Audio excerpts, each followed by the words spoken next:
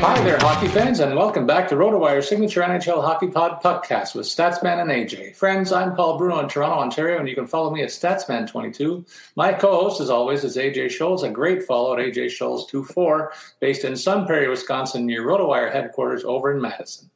We are grateful for the support, continuing support of our sponsors at Owner's Box, and we're going to tell you a little bit about them later on in the show. But for now, off the top, AJ, I have three things that I want to run by you. I'm looking forward to your reaction and knocking it around between us. First of all, there's a new executive leadership in Montreal. Jeff Gorton becomes the executive VP, replacing GM Marc Bergevin, who was fired last week. Do you want to see, for instance, Patrick Roy replacing him? Or the front runner that I'm hearing about is a guy who used to be another former player in the league, but he's in the executive ranks in Tampa as their director of hockey ops, and his name is Matthew Darche. And that both of these guys fulfill one of the requirements. They got to speak French. Jeff Gorton certainly does not. Yeah, the thing I like about the hire, so I get why the team always wants to hire, a GM and or coach that are French speaking. I totally understand that. The fan base is such that they speak French. I mean, so you have to be able to communicate with them. But I like this move to kind of break it into essentially two jobs, right? Like Jeff Gorton now becomes kind of the behind the scenes guy. So in that sense, it doesn't really matter that he can't speak French because he's not going to be the face of the GM aspect of it. And then they bring in somebody else who will be the GM and do more of the front-facing side of it. And so I really like that because as much as I agree with why they want to go that route, you have to imagine they're always limiting themselves, right? They're always limited to this subset of guys available for coaches and the general manager. So I do like the two-player shift. The name I've actually heard tossed out most, obviously a little further away than you, Paul, but is Daniel Briere, right? Former, obviously from Quebec, spent most of his career, I guess you would say, Phoenix, Buffalo, Philadelphia, some sort of combination of those three teams. Did have a one-season stint with Montreal. So I actually really like that hire as well, but I don't think there's any names that I've seen that would necessarily be bad for the team. I do think as an outside observer, as a non-Habs fan, Patrick Roy would be the fantastic choice because I'm sure that would not blow up in their face ever at all. Can you imagine the first time things go awry if he gets upset like he did in that nine-spot game that he gave up, his last effort in goal? I think that would be fun. Fireworks City. And I think that's the least likely option of the three that we've covered. And I love the pick that you brought up. Daniel Briere certainly is another name that was mentioned. Darche, though, is a guy that is maybe the lesser known of all three. He, too, was a former NHLer, and he's cutting his teeth, as I said, in Tampa. And that would be an interesting move because it would weaken the front office per se of a division rival, and maybe Montreal might consider that if they do get permission to talk to the guy. But I think there are three interesting choices, and I think that they're faced with a bit of a task, though, AJ, with the salary cap issues that they face, Shea Weber's situation, and long-term contract, probably going to wind up on LTIR for the rest of it, and maybe Carey Price will be an issue too going forward, given that he's just started a long-term deal and he's had a bit of a turbulent season and hasn't even played yet. So trouble in Montreal, and I'm curious to see how they dig out of it. Second issue, AJ, and this one I tipped you off before the show. There was a talk show here in Toronto mentioning Brad Marchand. We talked about last week that he got suspended for an incident and a slew foot incident, and he further vilified himself by chirping at Artemi Panarin and kind of getting to the heart of him with a couple of well-timed and well-executed chirps that talk about his homeland and kind of chided him for some of the things that he's been going through off the ice with the Russian hierarchy over there. So I ask you, like it was put on the radio, when you think about Brad Marchand, do you think about Brad Marchand, the all-star winger who's likely to be the first line winger on Team Canada, and future Hall of Famer in all likelihood, or do you think about the super pest that licks faces and slew foots and is responsible for a myriad of issues that have gotten him suspended in his career? Well, I mean, I do think there's some perspective that needs to be had here. You and I obviously are fans of teams that play against him a little bit more frequently. The Atlantic, and then obviously the Penguins have had plenty of clashes with Boston over the years as well. So I will say you and I probably have a bit of a skewed perspective. I'll acknowledge that. But in answer to your question, absolutely the first thing I think of when I think of Brad Marchand is dirty player. Like, maybe not dirty, but like cheap, obnoxious. I mean, this is a second slew-footing suspension in his career.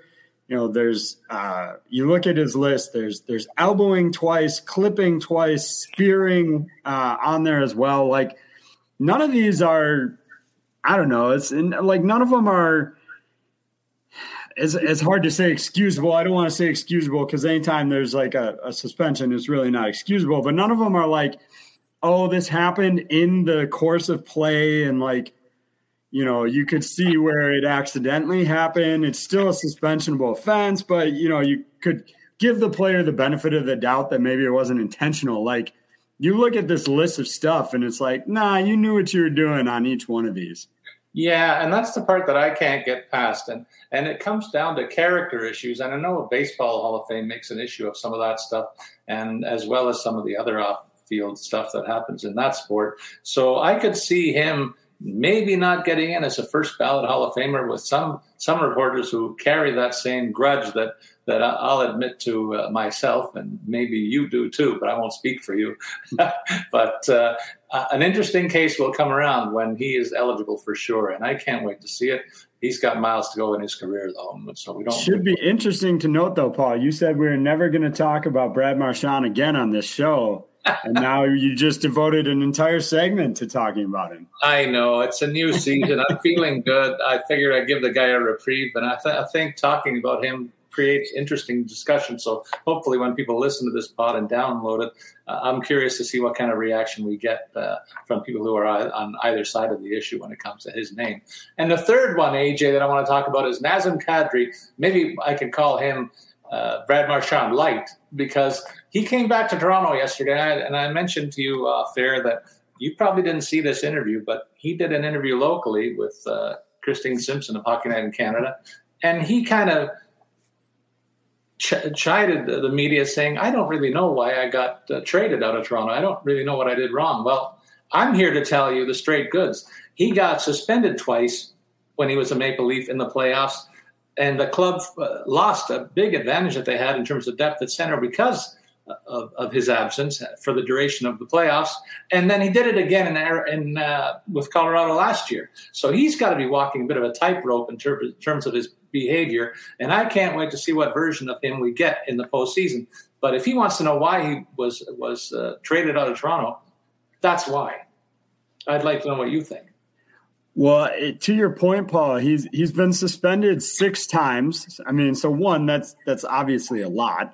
But you look at the dates on these suspensions, the very first one is in November, but after that it's March, April, and then May. It's like he only gets suspended at the end of the year. So to your point, Paul, like it is clear that it's an issue. Like, dude, like clearly you get suspended at the worst time at this point, almost every year.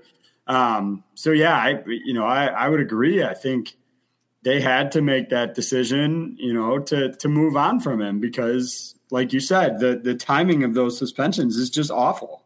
Yeah, and I mean, talking about his on-ice performance this year, he's been fantastic. We both know that he's scoring a ton, and he's really bridge the gap that they had when McKinnon was out of the lineup. And we'll talk about McKinnon's return to their lineup and the impact that it will have. So he's really been a bit of a godsend for them, leading the team in scoring this year so far. But it's just like, I'm excited about the Maple Leafs going 15-2 in their last 17 games. But I'm the first one to say it's November, folks. It's not March, April, or May when it matters. So this is like an 82-game dress rehearsal for the likes in Colorado and Toronto. The serious shooting starts much later in the season, and we'll see what both teams are made of at that point, and if this guy can keep his act clean.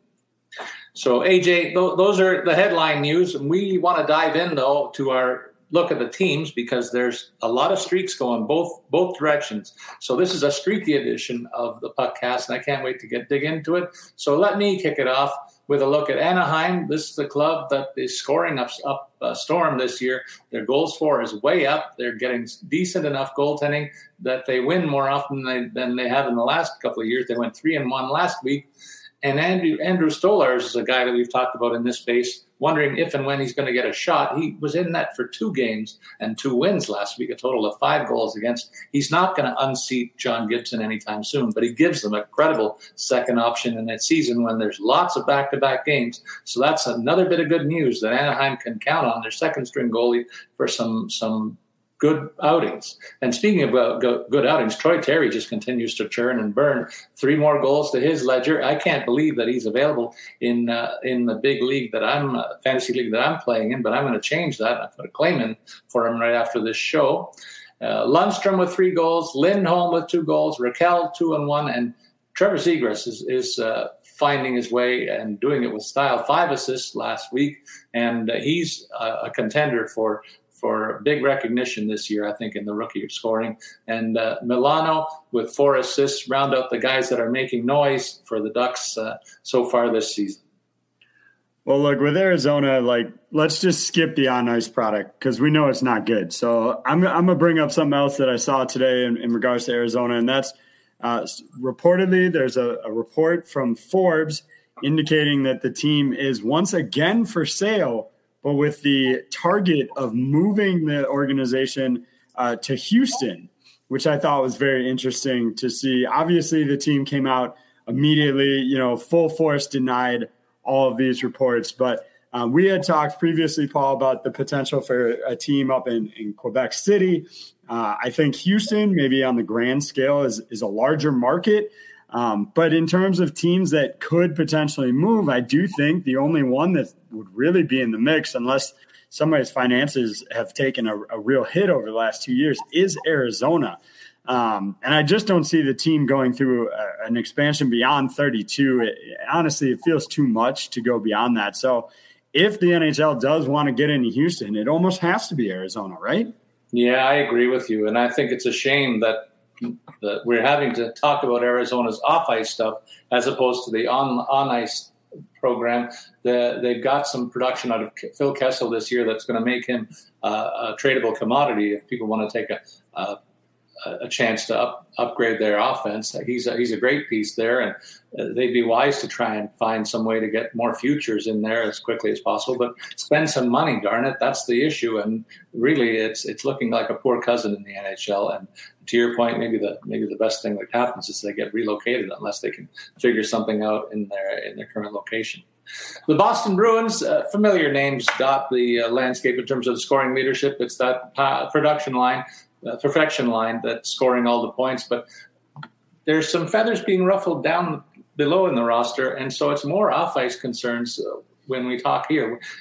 Jake DeBrusk is a guy who a couple of years ago, AJ, he got 27 goals, followed it up with 19, but now he sees his path to top 6 scoring blocked by even second-line winger Taylor Hall, so he's not going to get a scoring opportunity in the top 6 anytime soon here. So he's gone ahead and requested a trade from the club, and I think they're going to try and execute it, but I think it's going to be tougher than they realize. It's not going to happen right away. They might just let him sit for a while and stew, and I wonder if they're going to get top value for him, but I'm sure at the end of the day they're going to try and find somebody. They're going to look for a piece that can help them this year. They need to bolster the attack, get some depth scoring, so they're going to try and find whoever they can that can fit the bill, but DeBrusk looks like he's lit the fuse on something that's going to take him out of the Boston mix. And it's a shame because I think the guy's a talented forward and just found himself in a tough situation over there right now.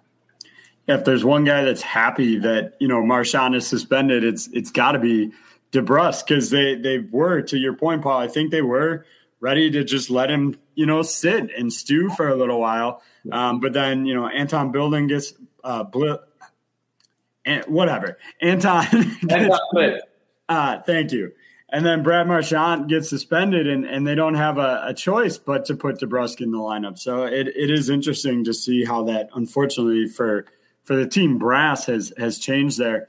In Buffalo, a 1-1-1 week. I think the headline here is twofold. It's Jeff Skinner finding some goals over the last week, 3 goals plus 2 assists. 2 of those 5 points coming on the man advantage there. And he's on pace right now for a 30-goal season.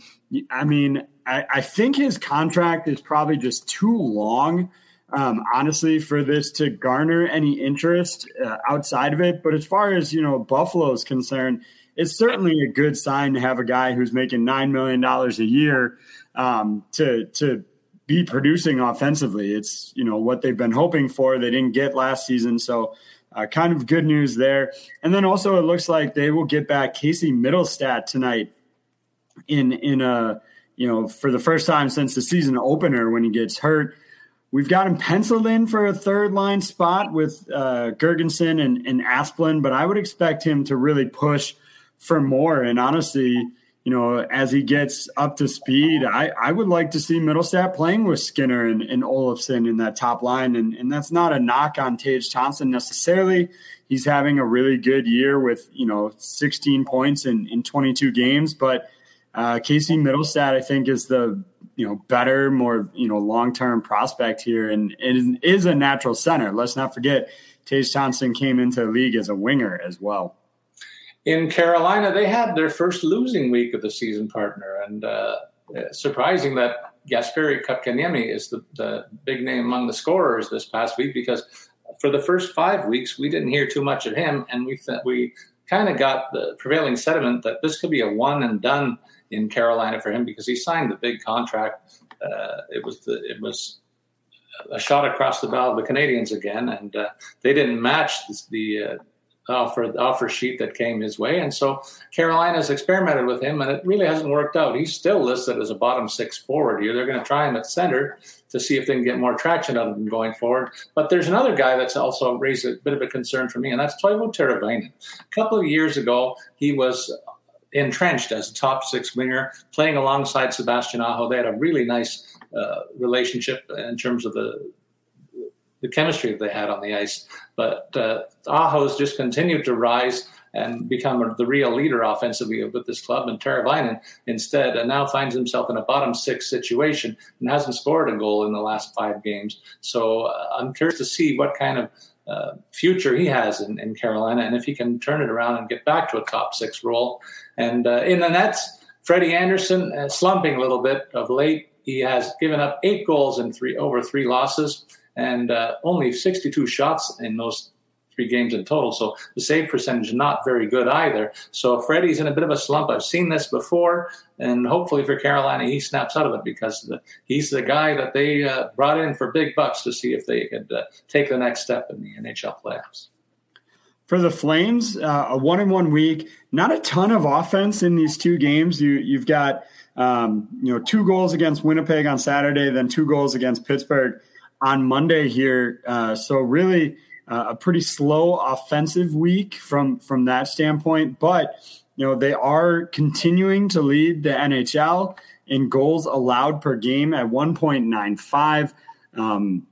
Again, they limited Pittsburgh to just 1 goal.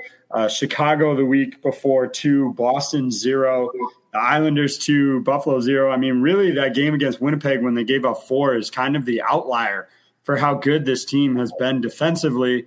And so from a fantasy standpoint, maybe shy away from some of these guys a little bit just because they're not relying heavily on the offense here. You still have Johnny Gaudreau getting 2 helpers in those 2 games, but I just don't expect it to be a team that's going to go out and they're going to win, 4, 5, 6 goal games that often. I'm expecting more low scoring just because they have been so defensively solid. Yeah, and you can credit Dan Blatter as well as their top guy, Markstrom, in the nets. Both of them have been really good. So the net mining has really catapulted this team to the next level in the NHL, and they're one of the top teams in the first quarter. And Chicago's trying to get some traction too, and they're leaning on one of your favorites, and Marc-Andre Fleury. We talked about him earlier in our DraftKings hit today when I pointed out over his last 6 games, 9 goals against. So the Flyers at the top of his game, they only went 1-1 in 2 games over the past 7 days, but it looks like he's got his game together, and that's great news for Chicago. But it's also worth pointing out that Brandon Hagel is a guy that fits my sidekick theory. He's playing with Kane and Taves on that top line, and he's making good on that with 3 goals in his last 4 games, a guy that we didn't forecast to be in the top 6 at the beginning of the year, but lo and behold, he's making the best of a really good opportunity. And it might be at the expense of Dylan Strome, a guy that I've had a lot of time for. I watched this guy as a junior, AJ, and he was mentioned in the same breath as Mitch Marner back in the day. And they were only 1 pick apart in the draft when they were their expansion draft. Their entry draft came due. So that's the profile that he had as a junior, but it really hasn't materialized in the pros. And he's been bouncing around from left wing to center to right wing. Now he's got a role, and a good role for him. He winds up on the right wing on the second line, but I wonder, he's coming off a couple of DNPs, that's did not plays. So he's been in the press box for a couple of games, and you wonder if they're going to get a more motivated version, somebody who can reach the potential that I've long waited for in Chicago from him. In Columbus, we got to talk about the goalie situation that's been unfolding today in terms of who they're going to get between the pipes tonight. So first reports came out from the team that they called up Daniil Tarasov from the minors, and he was going to start because both Merzlikins and Korpisalo were ill. They did classify it as non-COVID illness. Now it seems Merzlikins might still be available. So that tone has changed a little bit. Korpisalo definitely won't play. So a very up in the air goaltending situation in Columbus tonight. If you were thinking about maybe using one of them, I personally would shy away from it just because it is so uncertain, or be ready to make a kind of a last minute change. We probably at this point won't know who's starting for them until they come onto the ice for warmups. Outside of the goaltending situation this last week, saw Adam Boqvist really lead the way for them with 3 goals and 1 assist. And then I think we should talk about Jakub Voracek for a minute here. He had 2 assists this last week. On the year, he's sitting 13th overall in total assists with 17 in 20 games. And really, this was a move that kind of flew under the radar in a lot of ways when they brought him in here. And I just think, you have to tip your hat to them for picking up a guy like Voracek. Really, they gave up Cam Atkinson, who, I don't know, Cam Atkinson hasn't been great this year for the Flyers. So I really think that this one, as we've watched it, Atkinson 12 points in 21 games, but I think Voracek's having the better year. And so for my money, I think Columbus is currently winning this trade. Yeah, I would agree. Cam Atkinson stormed out of the gate. If you'll recall, he had 6 goals in his first 9 games, something like that, but really gone quiet since then. But Voracek has been central to that offense and doing what he's done in his first part of his career when he was with Philadelphia. And he used to be a great setup guy, one of the better playmaking wingers. And I like those guys. I like his profile, and I think he's well suited to a top 6 role, which was not afforded to him always in the last couple of years in Philly. So he's becoming the best version of himself once again. I'm happy to see it. In Colorado, they went 1-2 last week, but they're pretty excited about the fact that Nate McKinnon has returned to the lineup. His debut back with the club was last night, and they got stormed by the Maple Leafs in an 8-3 drubbing. But McKinnon looked good, AJ. His shot delivery was what we're used to seeing. His skating was up to par. So I think he's hitting the ice running, and they have some structure back to their top 6 that's familiar to what we forecast at the beginning of the season. The wild card there, though, has been Valeri Nichushkin, and he's fit in like a glove on that second scoring line. since he broke into this league, AJ, I was thinking this guy has the size, apparently the skill to be a dominant force here. But he bounced around, and we both were scratching our heads for a couple of seasons wondering, why can't this guy put it all together? But it seems like he is right now, and that really has solidified the top six alongside the aforementioned Nazem Kadri, who's having a career year for them too. And beyond that, Cale Makar is making a mockery of the Norris Trophy race. I think that he's got it locked up already, partner. I don't know if you feel differently, but I don't know if anybody was going to challenge him the way he's scoring right now and dominating play when he's on the ice. Even though they did get beat in a lopsided score, he looked very dangerous again last night. Well, Paul, I certainly agree with you on Makar here, but I do think let's not totally sleep on Adam Fox, who's certainly in the mix here as well. But, there's Makar, I would say, I agree. He's probably leading the way right now. If you ask voters to vote right now, I would expect he would win. But Adam Fox isn't going to go quietly into the night here. In Dallas, 3-0 last week, a 5-game winning streak over that stretch. I think it's, we should look at the teams that they beat during this 5-game winning streak. You're talking about the Blues, Edmonton, who's been really good this year, Colorado, obviously, Arizona, and then Carolina. So they've beaten, 3 really good teams over this 5-game stretch. So get Columbus tonight, which you would expect based on their recent performance that they should, trounce them. And it's not just one guy that's carrying the load for them. In those 3 games, they've gotten 2 wins out of Braden Holtby with a .958 save percentage. They got 1 win from Jake Ottinger, .970 save percentage. It's going to be Ottinger who goes tonight. And I think it was interesting to hear. You don't hear a lot of talk about matchups with goalies in today's NHL, about how they match up against teams in a lot of ways. At least I don't feel like I do.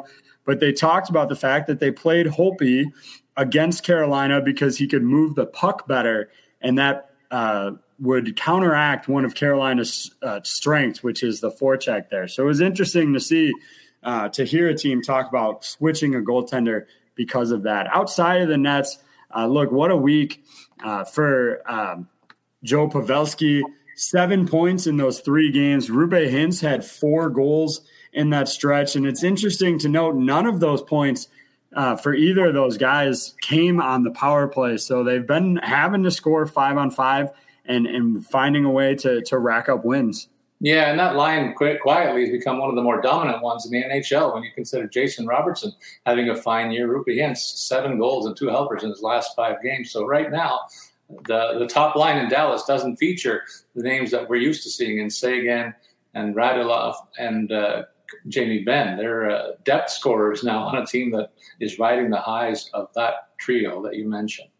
The Detroit Red Wings come into this week on a 4-game winning streak. Alex Nedeljkovic received for 2 of the wins last week with total of 3 goals against Lucas Raymond. I'll make the case here, and I wonder if you have a differing view. I think he's way ahead of the pack in terms of potential for Calder Trophy recognition, and maybe has a couple of competitors that we've talked about, one already, and we'll get to one with the Leafs, oddly enough, that we'll talk about later. So that's a bit of a horse race, and right now Raymond is a bit of a surprise that came out of the blocks quicker than we thought at the beginning of the season. Moritz Seider is a guy who's still piling up some points on the back end with 3 assists. Dylan Larkin, this guy reminds me an awful lot of a young Steve Yzerman, AJ, and that's high praise, I know.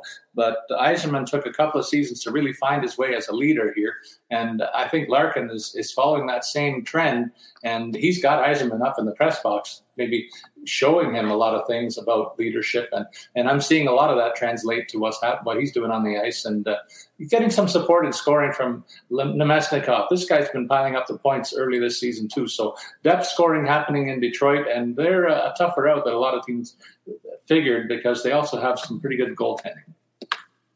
Well, Paul, you kind of mentioned that Lucas Raymond came out of nowhere, and could that be more evident than the fact that Team Sweden has requested an exemption from the IIHF after they left Lucas Raymond off their 55-man Olympic long list. So you're talking about 55 guys that they felt were better suited for their Olympic squad than Lucas Raymond.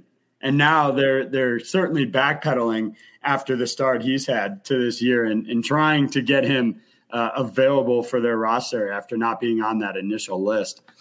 In Edmonton, look, sound the alarms. Everything is falling apart here. Leon Draisaitl just 1 assist in their last 2 games. Really a tough week for him. Obviously, I am kidding here. They are on a 3-game win streak. Koskinen has been phenomenal. 2 wins over that stretch with just 4 goals allowed. They've gotten 3 goals out of Zach Hyman. And, of course, Connor McDavid continuing to produce 4 points in his last 2 games. I do think it's interesting that in those 2 games, they haven't gotten any power play production, which is a bit strange for a team that has, from basically the onset of the year and still continues to lead the league in power play percentage. They're still sitting at 35.9, which is, almost, it actually is more than 6 percentage points clear of the next closest team. But obviously they are having a few struggles. Maybe other teams in the NHL are figuring them out, but I don't think it really matters when you have the kind of talent that they can put on the ice.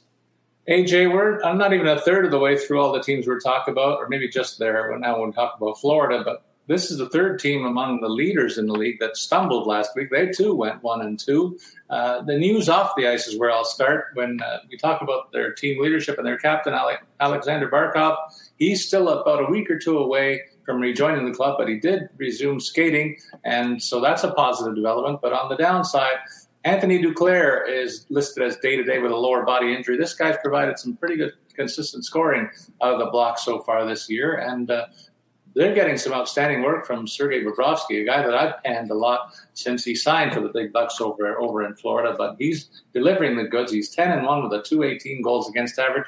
Meanwhile, Spencer Knight, we talk about the rookie race. He's not a part of it so far. His goals against average is north of 3. He's definitely a second stringer here and only been a part of 8 decisions so far for this powerhouse club. They're getting a lot of scoring despite the fact Barkov is out of the lineup. His normal running mate, Jonathan Huberdeau, has really stepped up and got 4 points last week. But Aaron Ekblad is the guy I want to land on for a bit, AJ. When you think about, I've discussed potential trophies awarded early at the quarter mark. This guy's in line also for some discussion in the Norris race because of the outstanding scoring that he's been doing and also playing being a tower of power on the blue line for them. So, and add another name to a very competitive Norris race, and it should be interesting to see which one emerges. There's a lot of good rear guards in this league right now, and Ekblad's another one. Yeah, absolutely agree with that. And another defenseman that we can talk about here is Drew Doughty. Came back from an extended injury absence to play earlier this week against Anaheim. Logged 27.55 of ice time, so they clearly didn't ease him back into this one. Picked up an assist, and that's good news for a team that's just won 3-3 in their last 7 games. To get a player of his caliber back will certainly help them kind of bolster that blue line. Obviously, the other news, Brendan Lemieux suspended 5 games for the biting incident on Brady Tkachuk, which, he can't be the first player in this league that has wanted to bite a Tkachuk over the course of NHL history. Yeah, that's for sure. The guy in Calgary has probably turned some heads, and their father was a bit of a piece of work too. One of the toughest guys, though, in the NHL that I ever saw. In Minnesota, this is a team that's got it all going on right now, and an offense that has really grown in the last couple of seasons is really flourishing at the moment. 4 straight wins on their record, and Cam Talbot's been outstanding in the nets. 2 more wins last week and a total of 3 goals against in his 2 starts. Marcus Foligno leading the scoring parade with 2 goals and a helper is having a bit of a breakout campaign. Matt Zuccarello staying healthy, which is a good sign and a rarity for him. Now that he's back in the lineup, he looks good again, and 2 goals to his ledger. Hartman with 2 goals and 2 helpers. Bit of a surprise contributor, but steady all season long. So he's one guy that's come out as a bit of a sleeper pick that has turned out well so far. But the guy that stirs the drink right now is Kirill Kaprizov. strong sophomore season, buoyed by 7 more points last week, and his scoring partner, Kevin Fiala, chipping in with 3 assists as well. So all kinds of offense coming from this team, and everybody's just getting the score sheet for Minnesota these days. In Montreal, it's a mixed bag in terms of the additions and subtractions to the lineup here. We'll start with the good news first. For Habs fans, Chris Weidman, Brett Kulak, and Matthew Perreault will all be back in the lineup tonight. That will obviously bolster their defense that has been a little bit weaker. Obviously, Perreault, for his part, adds some bottom 6 depth and is a bit of a power play specialist for them. On the bad news side of it, both Brendan Gallagher and Sami Niku are in the COVID protocol, so they'll be without them. In terms of Gallagher, I think the player to look at is Jake Evans, who's in line to move over to the wing and play along Arturi Lehkonen and Nick Suzuki in a second-line role. So, like I said, a bit of good news, bit of bad news. As far as the offense goes, it's been mostly that first line. Tyler Toffoli, a goal and 2 assists. Christian Dvorak, same. And then Josh Anderson, 3 goals and 1 assist in their last 3 games. So really have become very top-line heavy, and losing a player like Brendan Gallagher certainly isn't going to help that at all. AJ, in New Jersey, I've got something that really surprised me. I want to get your reaction. Jack Hughes, formerly a top draft pick in this league, he's had issues with staying healthy and scoring at a pace that I don't think measures up with the contract that he signed last week. 8 years at $8 million a season. That seems a little bit high for me. What do you think about that kind of a deal for a guy who's in his 3rd season? And really, I think this was a bit of a reach, if you ask me. Yeah, I tend to agree. I think the money, the total of dollars is a little bit on the high side here. You know, part of it is COVID, like from when he came into the league, we haven't really seen him in a full 82-game season, a normal schedule. But I do agree. I think this early, $8 million does seem a little bit high. Of course, if he has, 2 or 3 good years here, they're going to be loving the fact that he signed to $8 million. From a player side of it, you got to love the fact that you just cashed in for $64 million on an 8-year deal, and you're only going to be 29 when it runs out. Like 29 is prime for signing another big 6-7-year contract, especially if his career projects the way it's supposed to after being a first-round pick. So for that side, for the player side of it, this is a fantastic deal. Yeah, I think he's got to be thrilled. But I'm scratching my head because they've got 3 centers now that have skill, and they're having to put one on the wing. And oddly enough, right now, it's Jack Hughes that getting the wing positions alongside Nico Hischier, because Dawson Mercer has been scoring up a storm. He was a guy that wasn't projected to be a scoring line pivot this early on in his development, but he's had a strong start to his career, and he's right in there in the second line right now. And that second line is flourishing, because Andreas Johnson is on a heater himself, and he's scoring like he did in the Calder Cup chase for the Toronto Marlies a couple of years ago. I haven't seen this kind of production of him in the early years as a pro. He was a bit streaky with the Leafs, but never really afforded the top 6 opportunities. So he's making good on the chance now, and I don't think there's any turning back for him. So some good news there, but a real head-scratcher among the contracts that are being handed out. Also in the Nets, they have to be happy in New Jersey that that's looking solidified, as both Mackenzie Blackwood and Jonathan Bernier have goals against under 3. And that's a credit to them more than the defensive structure here. I'll say those are 2 talented goalies. Look, Paul, I don't know about you, but I feel like the Predators are just quietly sliding under the radar. I think some of it has to do with, I'm not noticing them because they're not showing up on injury lists. They're pretty much healthy.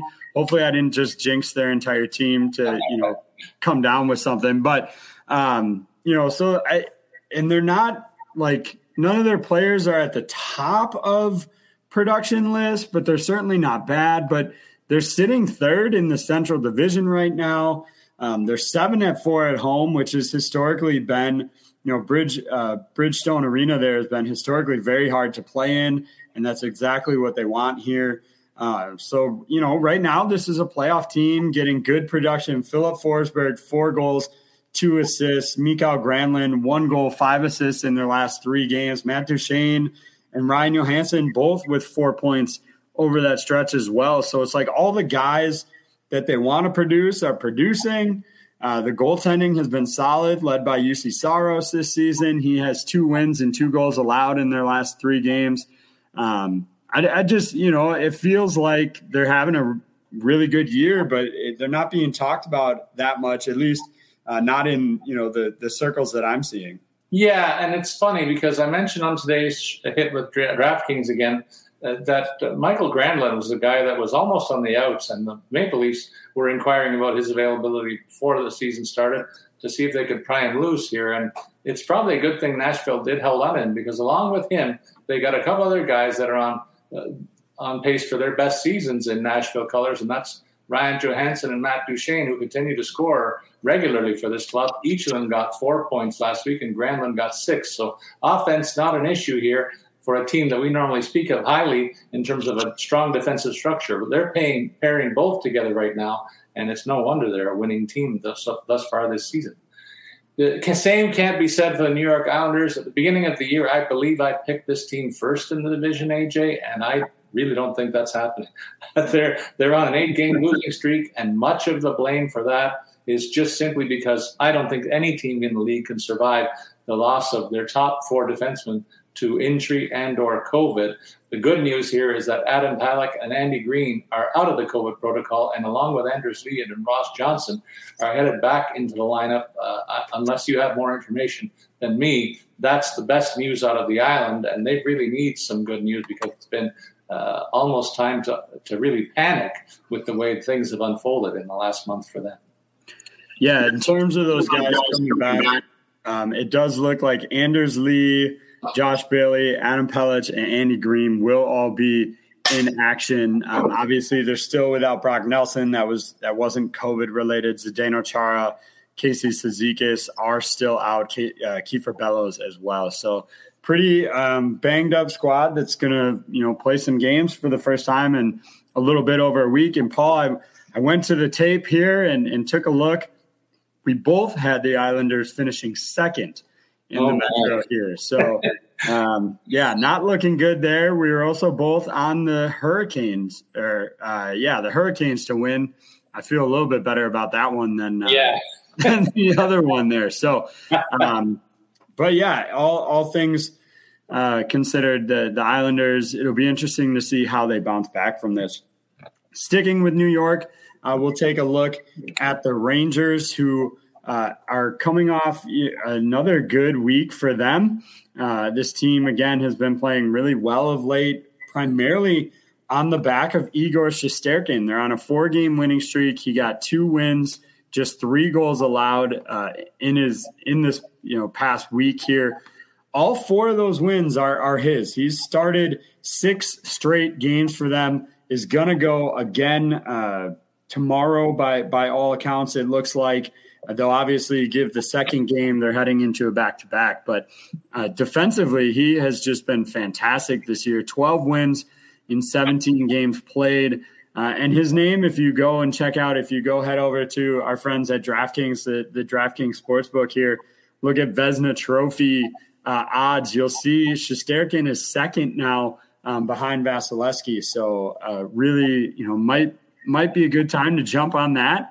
Maybe take a run at that. In terms of the offense, it's a lot of the same names that we're used to that have been producing. Trouba with 2 goals, Panarin 4 points, Hunt 3 points, Fox with the trio of assists. Like I said, he's not going to simply let somebody take that Norris Trophy away from him. Yeah, Jacob Trouba is the name that leaps off the page among the ones that you mentioned, because it was a few years ago when he was with New York. AJ, when he was, in his previous stop in Winnipeg. I keep getting that mixed up. But he was with Winnipeg earlier in his career, and he showed an offensive upside that all but disappeared when he started with the Rangers. And it's good to see him reviving that in the last several weeks. And I think he's a strong pickup in season-long pools if you have the chance. In Ottawa, they're looking to change their fortunes somehow, some way. Again, a team that's been hammered by injuries and COVID issues. They're 1-11-1 in their last 13 outings, and their goaltending situation really took a nosedive with the news that Matt Murray was waived from their roster. And so now the goaltending is in the hands of Philip Gustafsson and Anton Forsberg. And oops, they both dropped the ball here. They've been atrocious in my analysis, AJ. And so there's really trouble inside the Ottawa blue line. They are hopeful that the return of Drake Batherson will solidify things among their top scoring unit. And Norris and Brown are guys that are central figures to the depth of the second line. And so they each chimed in for a couple of points. But this team needs to have some good things fall their way. And it has to begin with finding somebody who can stop pucks regularly, I think. Well, in Philadelphia, another just brutal week for them. They went 0-3. They're winless in their last 7. One of the few guys contributing offense right now, Joel Farabee, who's got 2 goals in this last 3 games here, picked up an injury after just logging 2:56 of ice time last night, and now they're dealing with that. They've got Derek Brassard is still out of the lineup. Ryan Ellis has been out for a while, and really they are just struggling to find anybody that can offer much in the way of offense right now. Carter Hart is looking not great. 0-2 last week. .857 is the save percentage. That number was bested only slightly by Marty Jones in his one appearance, .882 save percentage. So bad goaltending, no offense. It's not a surprise that the Flyers are winless in their last 7.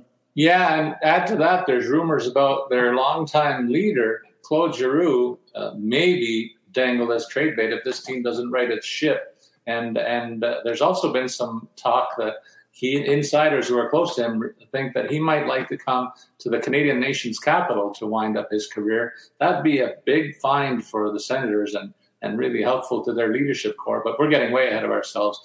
Just speculation that came across my newswire this past week. I'm also happy for Morgan Frost.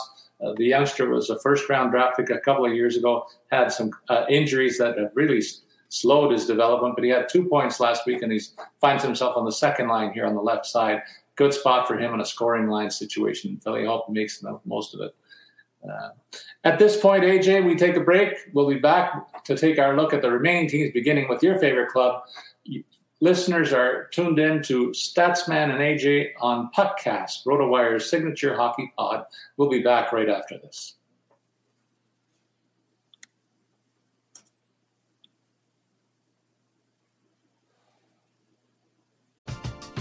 We're driven by the search for better. But when it comes to hiring, the best way to search for a candidate isn't to search at all. Don't search, match with Indeed. Indeed is your matching and hiring platform with over 350 million global monthly visitors, according to Indeed data, and a matching engine that helps you find quality candidates fast. Ditch the busy work. Use Indeed for scheduling, screening, and messaging so you can connect with candidates faster. Leveraging over 140 million qualifications and preferences every day, Indeed's matching engine is constantly learning from your preferences, so the more you use Indeed, the better it gets. Join more than 3.5 million businesses worldwide that use Indeed to hire great talent fast. And listeners of this show will get a $75 sponsored job credit to get your jobs more visibility at Indeed.com/Blue Wire. Just go to Indeed.com/Blue Wire right now and support our show by saying that you heard about Indeed on this podcast. That's Indeed.com/Blue Wire. Terms and conditions apply. Need to hire? You need Indeed. Whether you're a world-class athlete or a podcaster like me, we all understand the importance of mental and physical well-being and proper recovery for top-notch performance. That's why I'm excited that Unified Healing is sponsoring podcasts on the Blue Wire Network. Unified Healing is a new and super innovative global network of wellness centers powered by Energy Enhancement System, or EE System. If you haven't heard of the EE System yet, then you'll want to listen up. This technology promotes wellness, deep relaxation, purification, and rejuvenation. Wherever you are across the globe, access to a center is easy and affordable. Interested in experiencing the EE System technology for yourself? Go to unifiedhealing.com/Blue Wire to learn more and find a center near you. That's unified, UNIFYD, healing.com/Blue Wire. No material or testimonials on the Unified Healing website are intended to be viewed as medical advice or a substitute for professional medical advice, diagnosis, or treatment. Always seek the advice of your physician or other qualified healthcare provider with any questions you may have regarding a medical condition or treatment and before undertaking a new healthcare regimen, including EE system.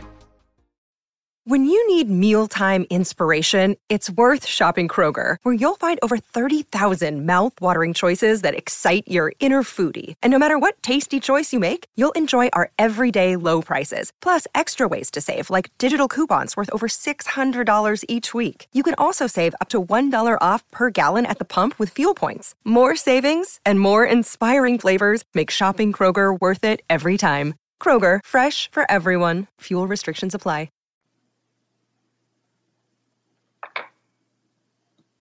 This is the story of the one. As a maintenance engineer, he hears things differently. To the untrained ear, everything on his shop floor might sound fine, but he can hear gears grinding or a belt slipping. So he steps in to fix the problem at hand before it gets out of hand. And he knows Grainger's got the right product he needs to get the job done, which is music to his ears. Call, click Grainger.com, or just stop by. Grainger, for the ones who get it done.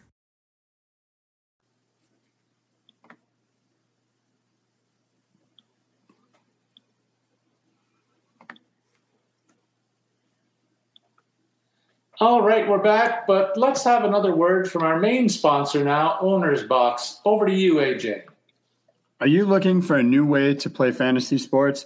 Owner's Box offers 2 game types, tournament salary cap, and head-to-head live drafts.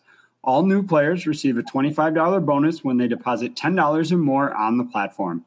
Be sure to check out Owner's Box's new Super Flex salary cap game, a revolutionary new way to play fantasy football that brings a strategic alternative to the traditional season-long formats and daily fantasy contests. The Superflex salary cap format, available only on Owner's Box, removes the kicker and defensive position slots and focuses only on offensive players. Users will build their 9-player lineup while staying under the $50,000 salary cap. Large prize pools will be available throughout the season. The Superflex position gives the user the option to select an additional quarterback, running back, wide receiver, or tight end. Ultimately, it makes the quarterback a premium position versus other fantasy formats. And don't worry, listeners, Owner's Box also has NHL contests, including GPP tournaments for their unique 1-week fantasy format. Play the Owner's Box salary cap contest for free. Use promo code DREW9, that's DREW9, for a free $10 entry into the Sunday-only salary cap contest. AJ, we are just past the quarter mark in the season, and we're giving out advice on today's show for some players that could be added in season-long format, could be helpful to your teams. We've got a form chart now. Some players that we didn't highlight at the beginning of the season have emerged, and others have kind of rehabilitated their image. I cite Trouba as an example that I brought up earlier. To find out more about those people and players, and if you're considering them, we encourage you to reach out to us. Send your comments or questions. If you want to talk about fantasy hockey with us, you can reach out to me on Twitter at Statsman22. You can follow AJ at AJScholz24. We'll be happy to share our thoughts with you on these and any other questions you have in your upcoming pods that you tune in on a regular basis. You get more tidbits during the show, but reach out to us during the week. We're happy to get back to you. AJ, I'm going to give you the floor when it comes to the Pittsburgh Penguins. I just want to say that north of the border, we have seen Tristan Jardy. He's white hot right now, and he's getting strong consideration to be a participant in Team Canada's goaltending mix, which is up for grabs. And I want to know what you think about what he's doing right now, and also the return of your captain is big news in Pittsburgh. Well, Paul, before we dive into that, I was watching the game broadcast last night, and they're asking people in the arena in Edmonton who should be the Team Canada captain this year. Whether it should be Sidney Crosby or Connor McDavid. Now, what I saw on that broadcast, all of the Penguins fans obviously said Crosby, but I thought it was more telling that about half of the Edmonton fans, rather, that they asked still said Crosby. So what would be your take on that, Paul? Who should captain Team Canada? I think it's got to be Sidney Crosby, AJ. The guy has a resume not just for regular season, strong efforts in the regular season, but he's done it on the chips that matter the most on the biggest stage for Canada and also with the Cup wins in Pittsburgh.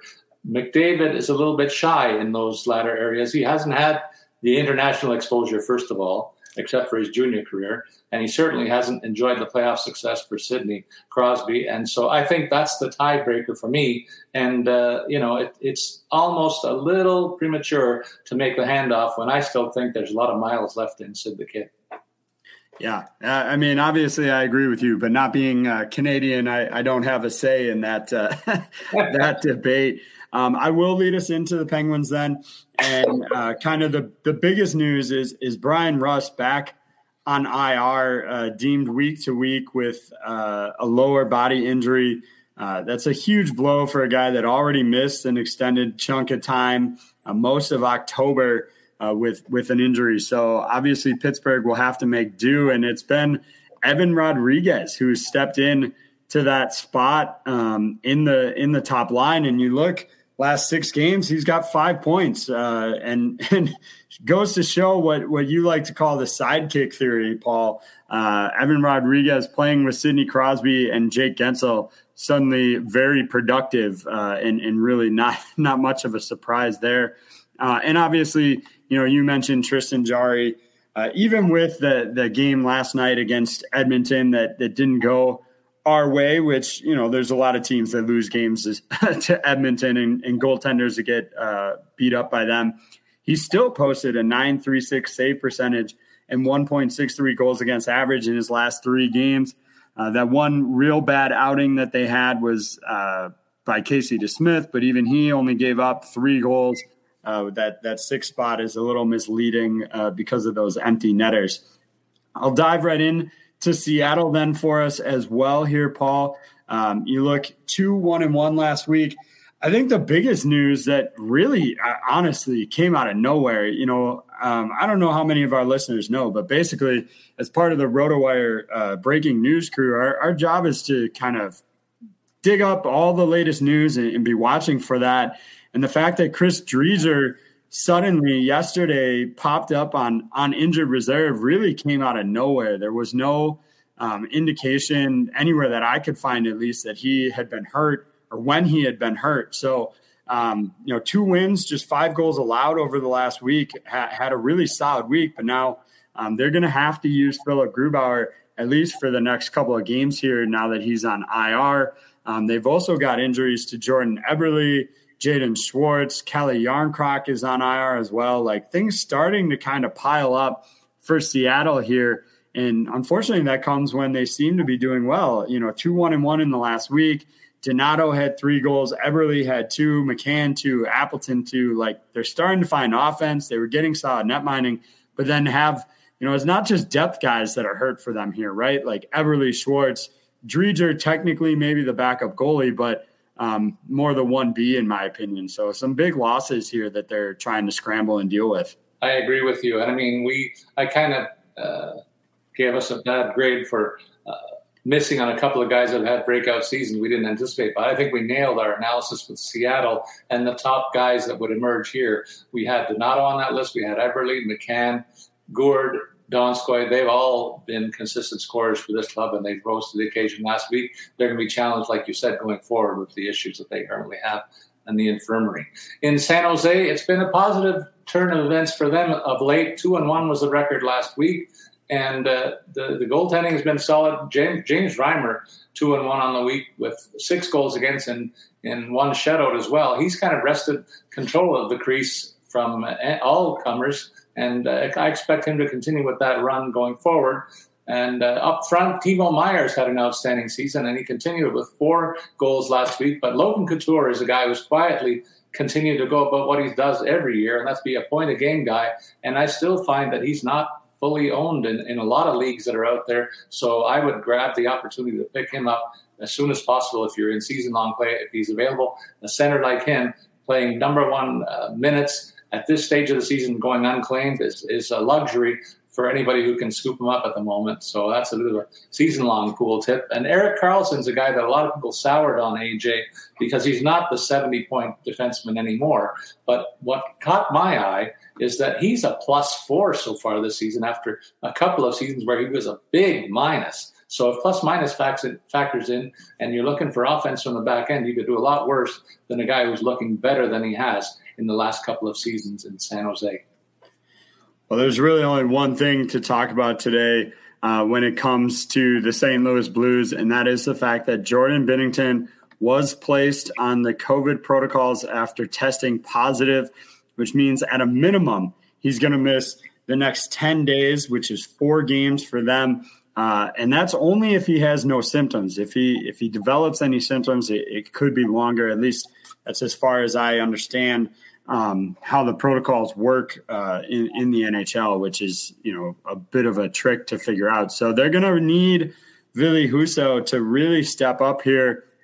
He's had a strong start to the year. He's 3-1-0 in 4 appearances, 1.76 goals against average, 1 shutout in there as well, but just hasn't played much. I mean, really underwhelming. So that's one to watch. Now, obviously, we would never cheer for injuries, but one interesting talking point to monitor here is because of their cap situation, they actually can't call up Charlie Lindgren until tomorrow, which means they're going to use as their backup netminder tonight Kyle Konen, who last played in 2019-20 for Grand Valley State University. Wow. So an e-bug will be serving as the number 2 for the Blues tonight. So if something were to happen to Ville Husso, which, again, we're not hoping for, but something to monitor, that their next best option is a guy who's never really played above,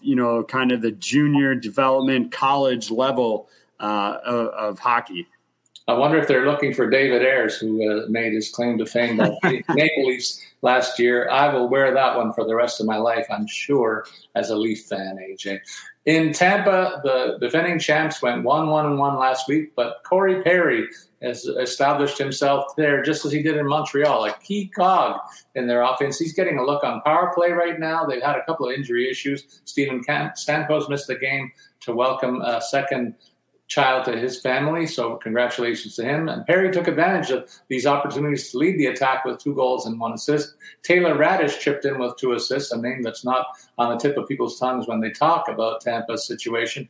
He's a filler right now until they get back at full strength. Anthony Cirelli with a goal and 1 helper. He's a guy that will move into the second line scoring situation because Braden Point lands on the IR and will miss a month due to his upper body injury. So Cirelli's been in the 2 slot before, but he's now going to be pressed into that 2-way role more than the check-in assignment that he has had at times when he was a third liner on this club. And Sergachev, their up-and-coming defenseman, they're grooming him slowly and carefully. He's getting third-line minutes, third-pairing minutes, but he's chipped in with 5 points in his last 6 games played after a bit of a suspect start. I was beginning to worry about him, but he showed the offensive side of his game once again, and I think he's still a reasonable choice if you're looking for offensive help. Again, Tampa's a solid squad, and he is well insulated to get a lot of high-leverage minutes over in that circumstance.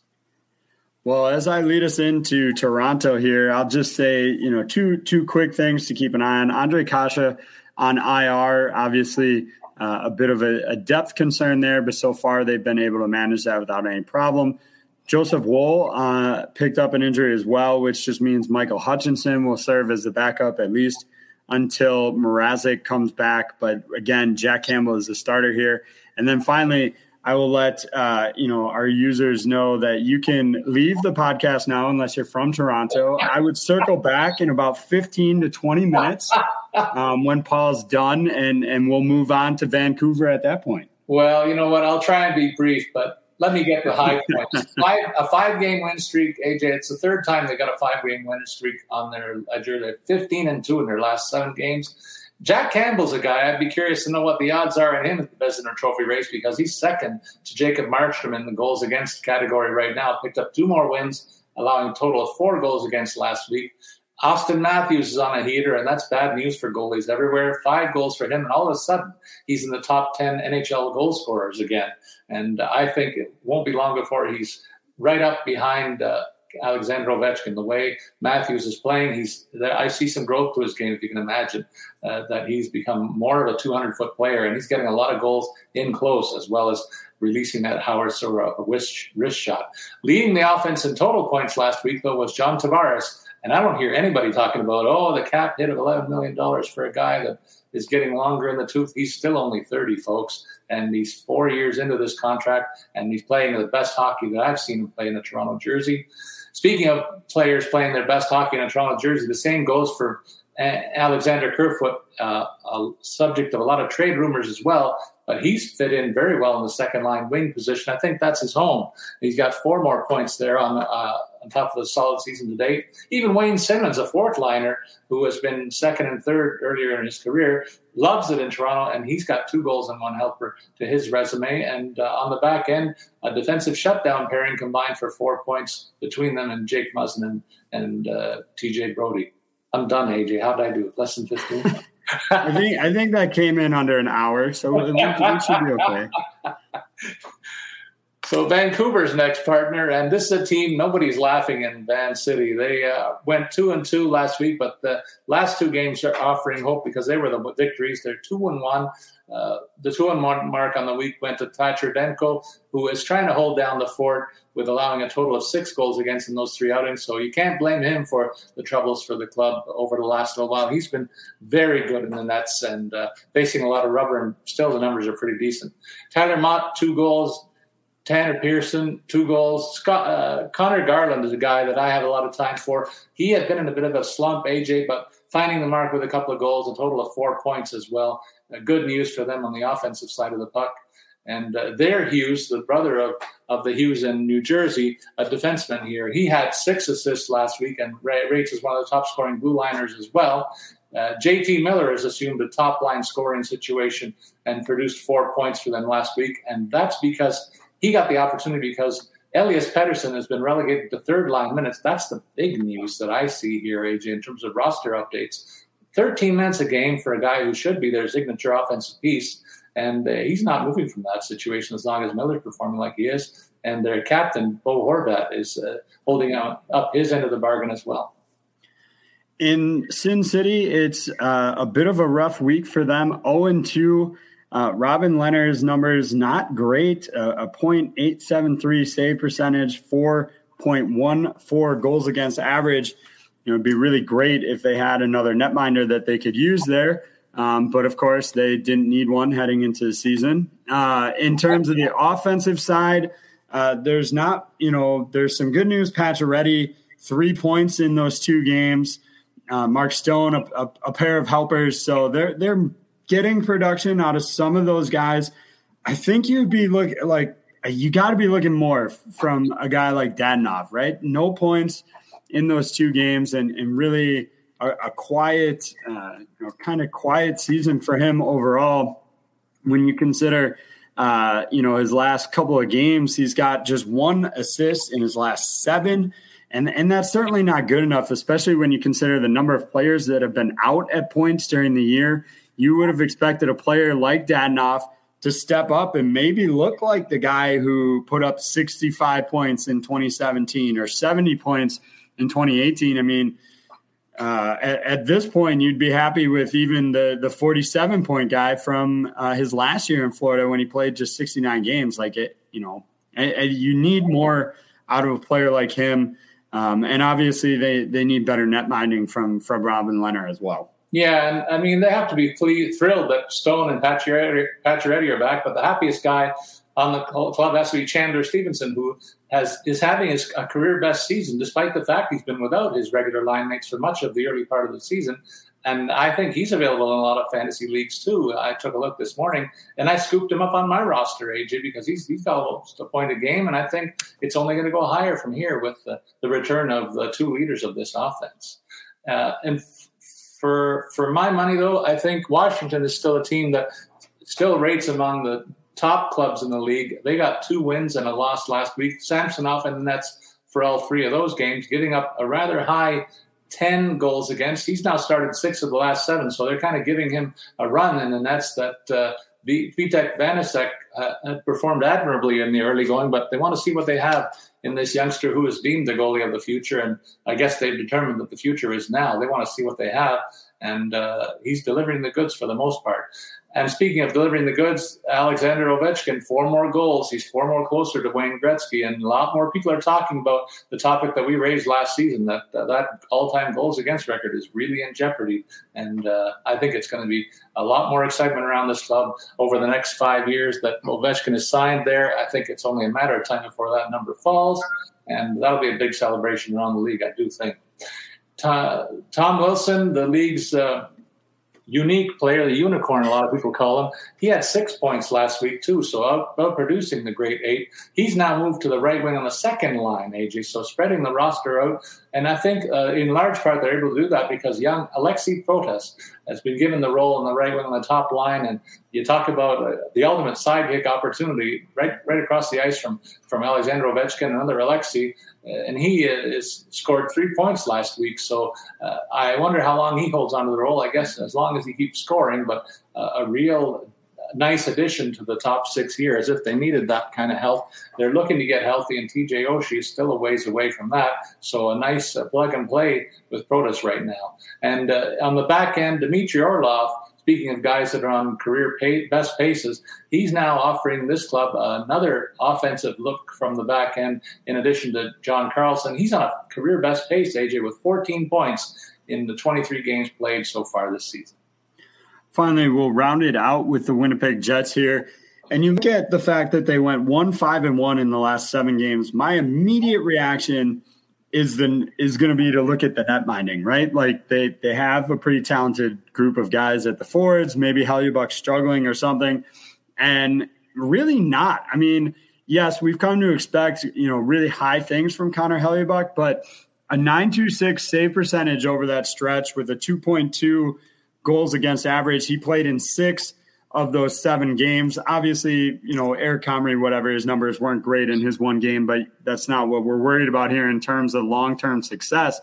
So then obviously the only explanation is really the lack of offense that we're getting from them. And again, you look over these last 6 games here for them, or last 7 games rather, there's a lot of guys that you should probably be concerned about. Blake Wheeler, 2 helpers over that stretch. Neil Pionk, who's kind of supposed to be their top offensive producer, also 2 assists. Now, they've only had Paul Stastny back for 3 of those games, so I'll give him a little bit of a pass. But even, Kyle Connor, 4 points in 7 games. Okay, that's certainly decent production out of him. But you also have to look at the fact that they've got 1 power play goal over those last 7 games. So another kind of big concern for this team, in terms of getting production. And there's only so much that Connor Hellebuyck can do. If he's not going to get any offense, he's not going to be able to rack up wins, which is unfortunate for fantasy owners out there because, obviously you want a guy that's playing every night. He falls into that category. You want a guy that's got a good pedigree, has racked up wins in the past. And again, that applies to him. But if he's not getting any offense, there's only so much that he can do. And that's the news and notes from around the league, all 32 clubs with changes. And we mentioned a lot of clubs streaking in different directions. And the infirmary's been busy with COVID and other injuries cropping up. We're doing our best to keep you updated. And we think it's critical that you listen into this show to get the best advice in that regard. But we also turn our attention to DFS play, where AJ and I put together our best lineups in FanDuel and DraftKings environments. I've done the FanDuel one, and AJ will give us the DraftKings one before I reveal my choices. So go ahead, partner. What have you got for us in store tonight? Yeah, absolutely. Before I dive into that, I would encourage any of our listeners out there who are playing on DraftKings to go check us out on DraftKings YouTube show. It's on every day at, let me do the math right here, 11 o'clock Eastern. You can check us out on there. Or if you don't happen to catch it then, the show is usually shared on their YouTube channel, or you can always find it through social media as well. as another avenue. So go check it out, and that'll give you some more insight on what we're doing, at least for the DraftKings portion of this. And really, you can try and carry some of that over into FanDuel as well. The players might work, the salaries obviously won't. But in terms of what I did here, I started out with two lower priced centers tonight. But really that's because I want to do a big stack here. So I'll start with the guys that I'm not stacking, my kind of outliers. And that starts with Nico Hischier. You mentioned, that they moved Jack Hughes to the wing, which I actually think long-term, it's maybe not the best choice. You would like some depth, but in terms of short-term production, I think it could really work out between him and Hischier on the same line. You've got Hischier on a 9-game goal drought, but he's got 6 helpers over that stretch. He comes in at 4,700. He's got a powerful playmaker on his wing now in Jack Hughes, and I think if not goals, more assists should come in that setting. And then I also have at the wing position, I've got Carter Verhaeghe tonight for Florida at 4,000. They've got a fantastic matchup going up against Buffalo. They did a little bit of a shuffle around, and it's going to be Verhaeghe that plays on the top line with Sam Bennett, who's obviously going to be motivated for the revenge game factor, and Jonathan Huberdeau. So I love Verhaeghe here in that spot. I'm literally rounding out the rest of my offense with the Carolina Hurricanes. I love the fact that they're going up against Ottawa. I think you can get some of these guys relatively cheap or lower drafted percentages because they've been struggling a little bit lately in terms of offense. But I'm going to use the full freight of Vincent Trocheck at 4,200, Sebastian Aho 7,500, Andrei Svechnikov 7,600, Teuvo Teravainen at 5,300. Basically their number one power play unit. And I do think it's obviously a boom or bust strategy to go that heavy into one team. But there's an opportunity here for them to put up some big points against an Ottawa team that is just leaking goals. Guys can get, back in action after kind of struggling for a little bit. I'll carry that even into my defense, partially because I just spent too much money and I needed a kind of a low-cost guy here. But Max LaJoie for them logged 2 minutes of power play, 2:14 actually, of power play ice time in their most recent game with Tony DeAngelo, Brett Pesce, and Ethan Bear all sidelined. So I would expect him to continue to see power play opportunities again. So at 2,500, you're really just banking on him having a good opportunity with that game. If he picks up even a couple shots at 2,500, that's a good return on investment. Because I went so low with one of my defensemen, I was able to spend up for Aaron Ekblad, who's just having a red-hot season right now.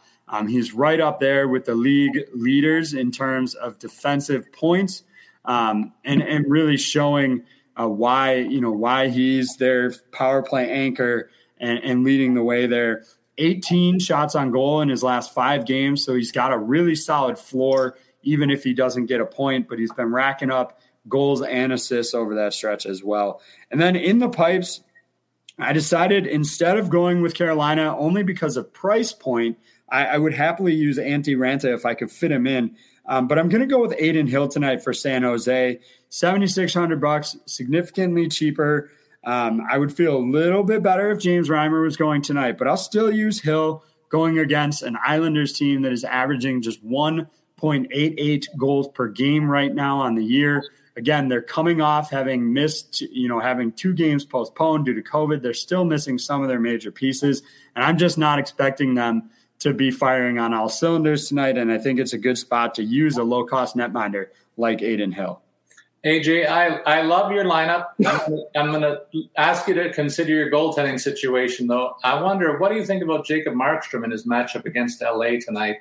Markstrom's the leading goaltender in the league so far this season, and LA is a club that's really won one of their last 8 games, I believe. So that's a prime opportunity for a guy who even costs cheaper than the goalie you have in place. So maybe I've given you some food for thought, or you want to flip a coin, but I'm kind of interested to know, why might this guy be priced so low tonight? I can't figure it out. I talked about it on today's show as well.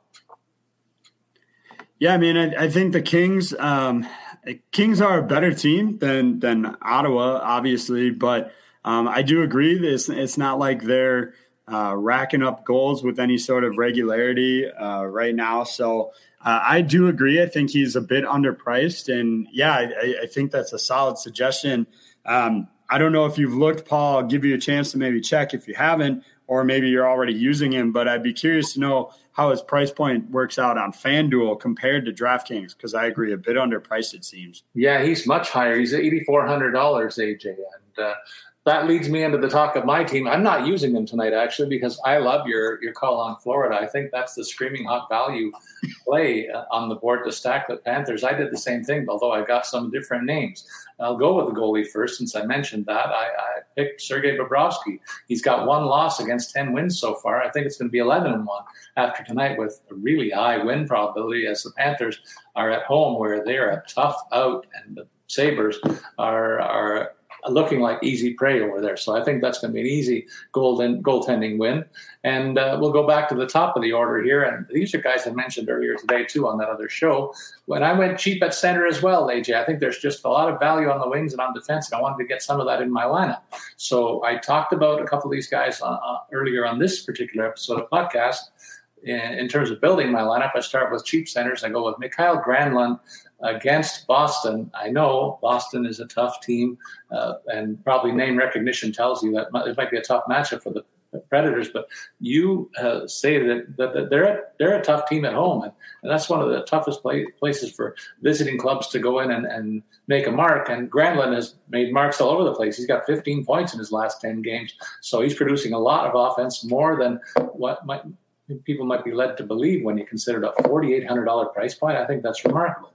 And then Logan Couture, a similar good value too, well down the list for $5,200 for a guy who's been a point-a-game guy all season long, and he gets to face that battered Islanders lineup. I mean, they've got some people back from the infirmary, but it's their first game back. You wonder where their legs are. So I feel really good about 2 cheap centers. They're coming in at a total of $10,000. That's Connor McDavid money almost for one player.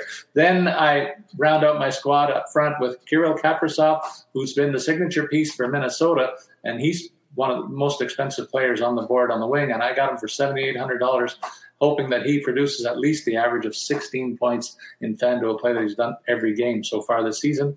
Then starts some of the Florida names, AJ. Jonathan Huberdeau makes the grade for me. He's priced at $7,600.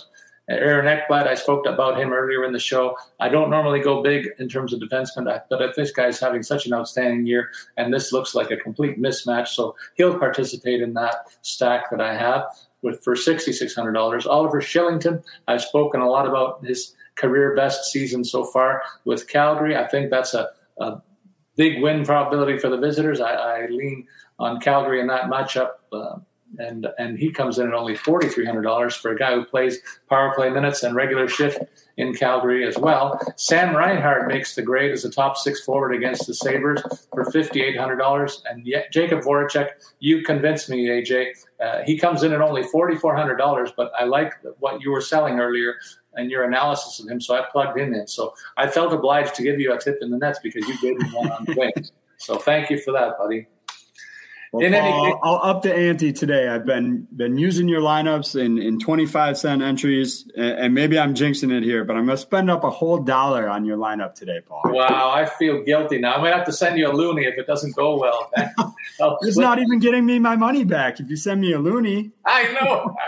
I'm not taking all the responsibility. I'm kind of splitting the difference here, AJ. So that said, I think we both got compelling choices for our listeners tonight. And I think we've done a pretty good job laying out the to and fro in terms of people coming on and off the injury list. That's really the goal every week on our show, AJ. Before we sign off, any final thoughts from you, though, buddy?